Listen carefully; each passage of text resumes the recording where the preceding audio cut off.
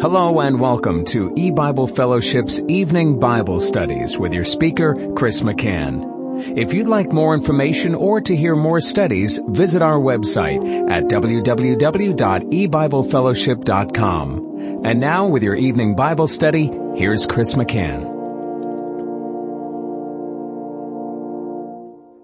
Good evening and welcome to E-Bible Fellowship's Bible study in the book of Revelation. Tonight is study number 5 of Revelation chapter 19. We're going to be reading Revelation 19 verses 6 and 7. And I heard as it were the voice of a great multitude, and as the voice of many waters, and as the voice of mighty thunderings, saying, Alleluia, for the Lord God omnipotent reigneth. Let us be glad and rejoice, and give honor to him, for the marriage of the Lamb is come, and his wife hath made herself ready. Now we've been so far spending a good amount of time discussing the wording that the Lord has used here that exalts his name, that praises his name as Alleluia, used 4 times in the first 6 verses, and it's the only 4 times in the whole Bible, greatly praising Yah, praising the Lord because he has conquered the enemy, he has defeated Satan, he has won the victory. The Lord Jesus Christ is triumphant regarding his salvation program and the entire spiritual battle that has raged over the centuries throughout time during the course of the history of this world has now come to an end. It is Judgment Day, and so it is very fitting, a very good time to praise the Lord. And so the voice of the great multitude, God's people, the voice of many waters, pointing to the Word of God itself, and the voice of mighty thunderings, that's again God's voice, as his voice is likened to thunder, are all in unison declaring, Alleluia, for the Lord God omnipotent reigneth. Now I just want to look at this last statement in verse 6 before we move on. The word omnipotent is a word that we understand. It defines God only. Only he is omnipotent. And it's actually a Greek compound word. It's made up of 2 different Greek words, and the 2 words mean almighty. It is a Greek word that basically is declaring God has all might, all power, all dominion. There are some that have some might and some power and some authority or some dominion, but God possesses all might and all power and so on, and so he is called the Almighty. And this particular Greek word here translated as omnipotent is Strong's number 3841, and it is translated as Almighty. If we go back to Revelation chapter 11 and read verse 17. It says in that verse, saying, We give thee thanks, O Lord God Almighty, which art and wast and art to come, because thou hast taken to thee thy great power and hast reigned. Again, at this point, at this junction in Revelation chapter 11, it is Judgment Day, and it is the time that the Lord Jesus becomes King of Kings and Lord of Lords, because again he has defeated the enemy and he has taken his kingdom, and therefore it's a wonderful point in time to declare God's almighty nature. There was a rebellion that raised up its ugly head in this world. It began with Satan and some fallen angels, and then it expanded and grew to include mankind created in the image of God. And so the rebellion was to be like God. These creatures, these created beings, dared to attempt to usurp the authority of their Creator and to take the kingdom. They tried to overthrow the kingdom of God. They tried to remove God from his rightful place on the throne. And Satan did, by right of conquest, take the kingdoms of the world because they had been given to mankind made in the image of God.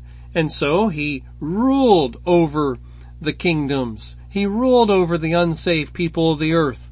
And it was all part of this rebellion, this band of rebels that shook their fist at their Creator, at God himself, and the rebellion continued for thousands of years. So practically the whole history of the earth is a story of the rebellion of mankind on one hand. Of course, it's the redemptive story of God saving a people for himself in reality. Yet the history of the world is one of rebellion against God. And finally at the end, after 13,000 years of history, Satan was loosed and his deadly wound was healed that he received at the cross. And he began to rule like never before over the nations and over the churches in a very great way. It appeared, it would seem to anyone looking at it at an outward position that perhaps Satan had won. Perhaps he was able to win in his rebellion over God. And yet God defeated him finally at the end, put down the thousands and thousands of years long rebellion, and put down Satan, deposed him from his seat in the temple, deposed him from ruling the nations, and deposed his kingdom.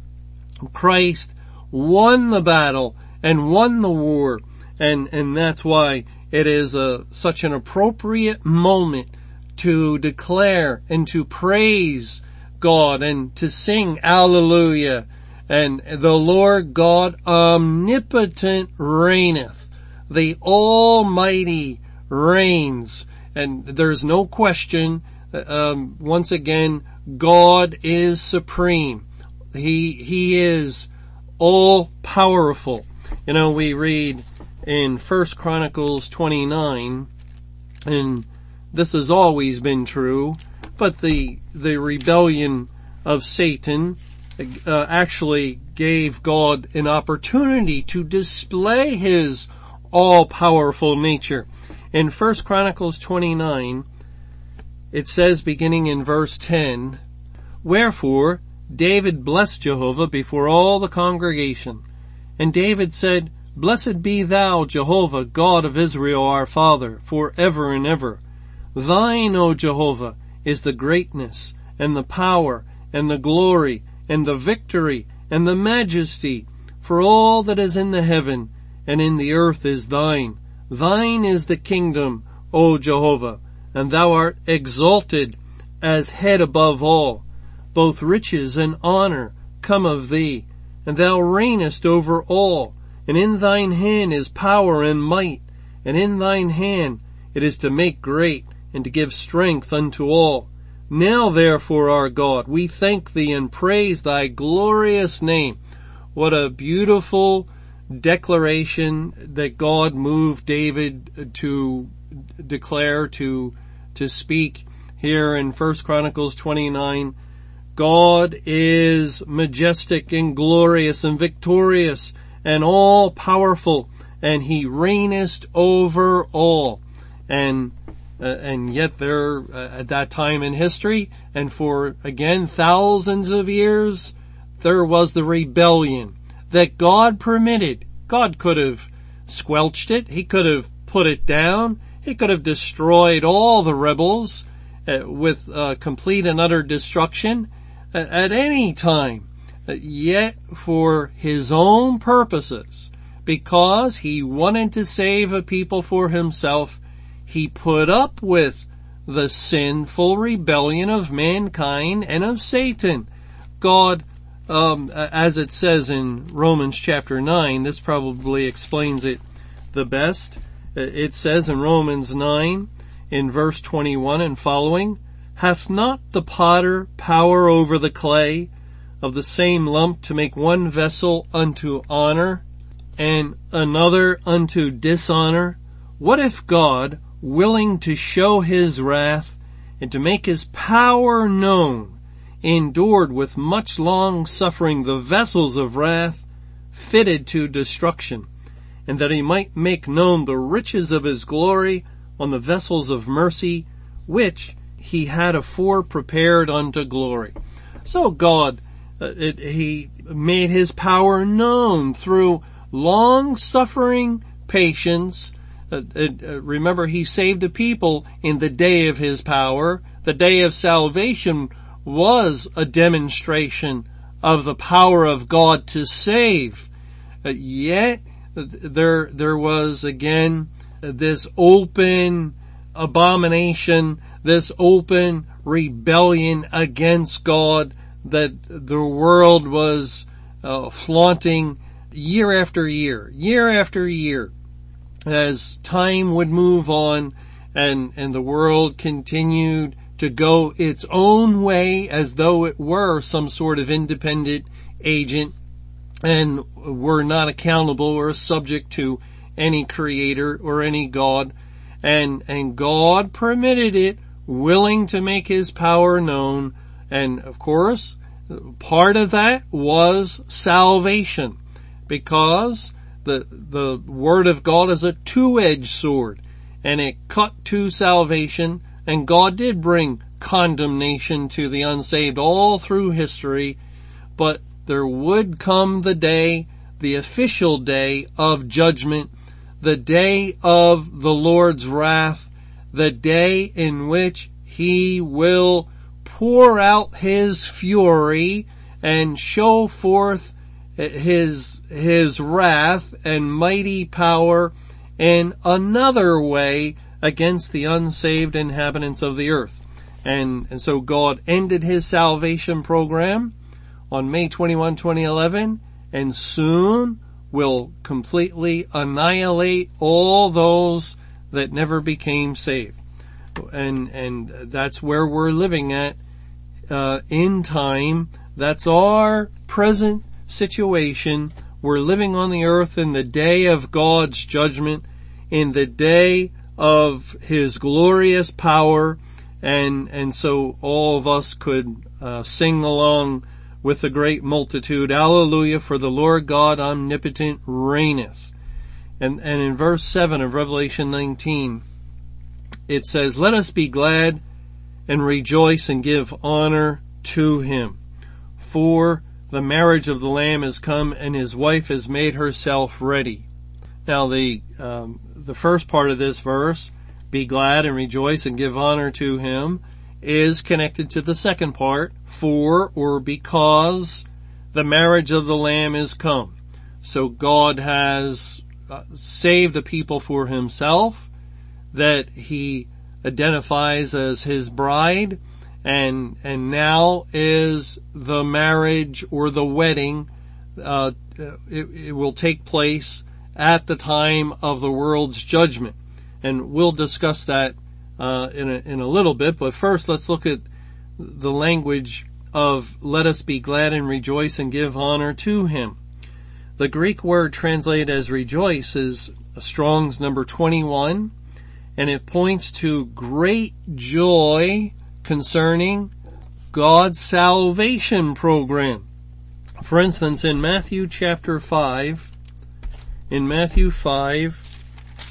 verses 11 and 12, it says, "Blessed are ye when men shall revile you and persecute you, and shall say all manner of evil against you falsely for my sake.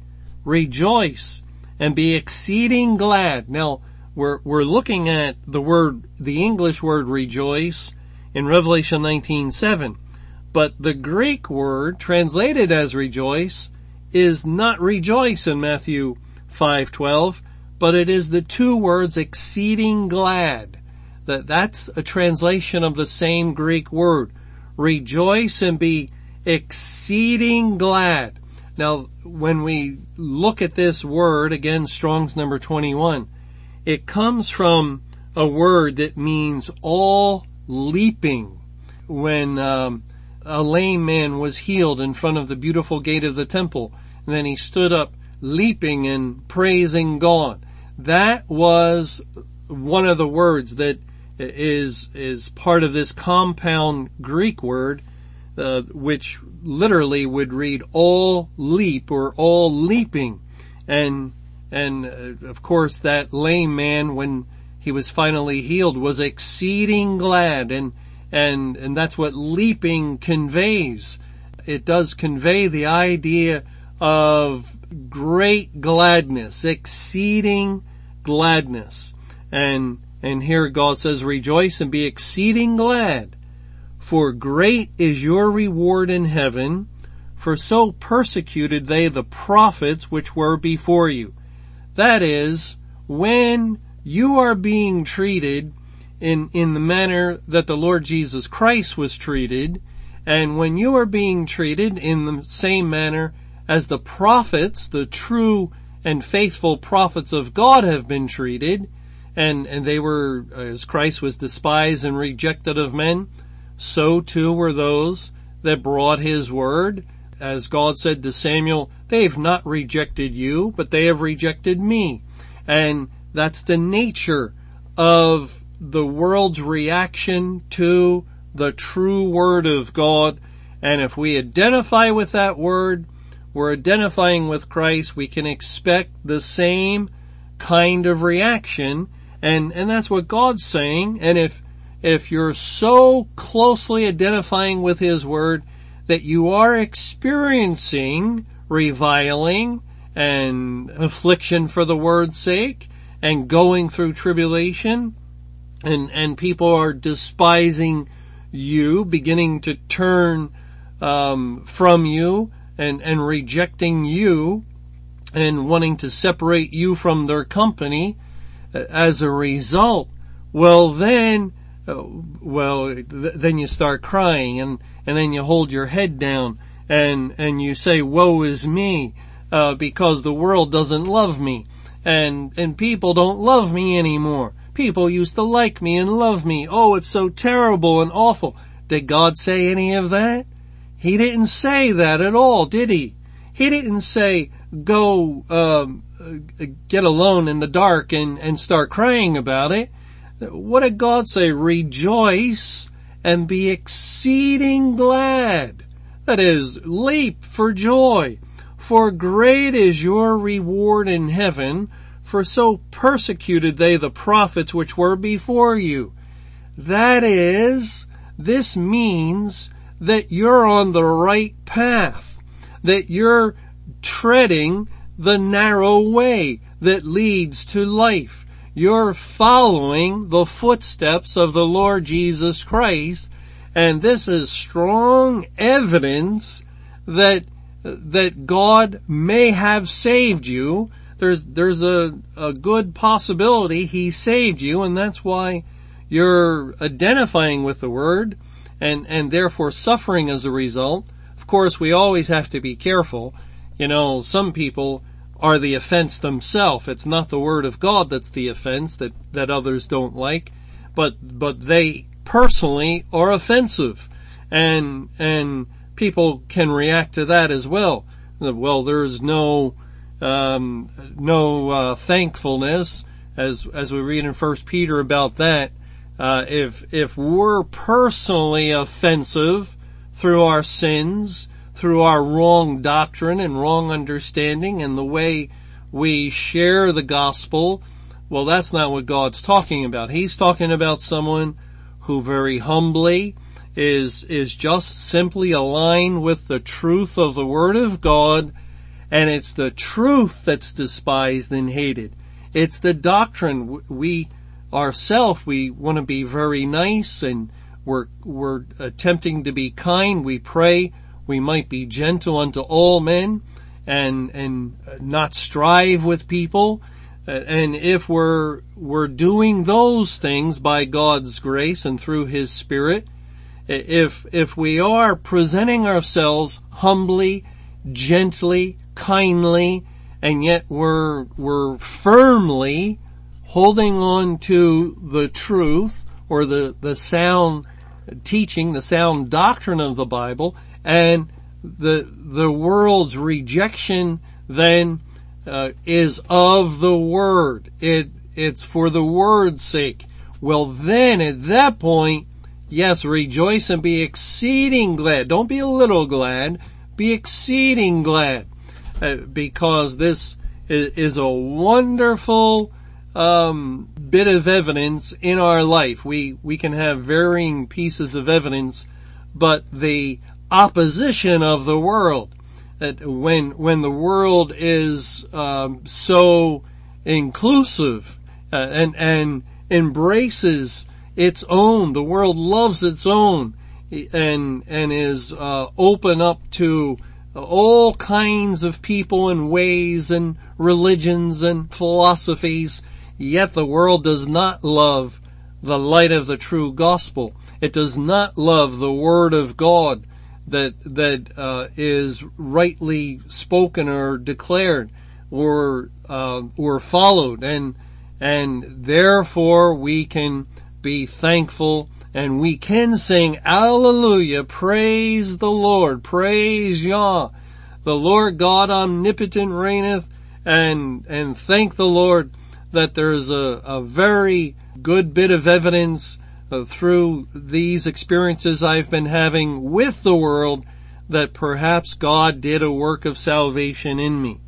Well, let's also go to 1 Peter chapter 1, 1 Peter 1, and look at a verse that mentions the same word rejoicing in 1 Peter 1 verse 5, who are kept by the power of God through faith unto salvation, ready to be revealed in the last time, wherein ye greatly rejoice, though now for a season, if need be, ye are in heaviness through manifold temptations. So here God, on one hand, notice verse 5 mentions salvation, and then God mentions ye greatly rejoice. That's this same word that's in our verse in Revelation 19, translated exceeding glad in Matthew 5. And so it's in association with salvation. Ye greatly rejoice, though now for a season, if need be, ye are in heaviness through manifold temptations. That seems like a contradictory statement. How can ye greatly rejoice and be in heaviness? And verse 7 speaks of the trial of your faith, tried with fire, and we know that's exactly what God is doing at this point in time, putting all of His people through the fire and trying our faith to see if it's genuine. Is it the faith of Christ? True faith, saving faith, which is Christ. Has Christ become our faith? And has He worked a work of salvation in us? Or is our faith just a profession, a belief in our mind that's not truly saving faith, because Christ did not perform the work of saving us at the foundation of the world, and that's the only saving faith there is. And so this is the test. This is the time of trial to see what is our foundation, what is our life truly built upon. Are we built upon that rock, or is it a foundation of sand? And this is going to reveal it. And so it can be a struggle. We're not going to be, as it says in Hebrews 12 concerning chastisement, which God also relates to this period of time, it's grievous and not joyous. So outwardly, God isn't expecting people to walk around with a big smile on their face all the time and to be constantly laughing and giggling. No, true rejoicing and being exceeding glad is not necessarily revealed that way. It's something within. It's something that God has done in soul, in spirit. He's given us a new heart and a new spirit, and the true believer knows exactly this distinction when perhaps there is grief and when there is trials and tribulation and things are a struggle. Yet there is that wonderful thought, and the child of God thinks, well, thank God that God had mercy upon me, that He saved me, that He's granted me eternal life. Thank God this is not forever, but there is an eternity to come, and that is my expectation. And so that exceeding gladness is there at all times. We are thankful for what God has done, although, of course, it doesn't always work out in the physical realm. Thanks for joining us for E-Bible Fellowship's Evening Bible Studies.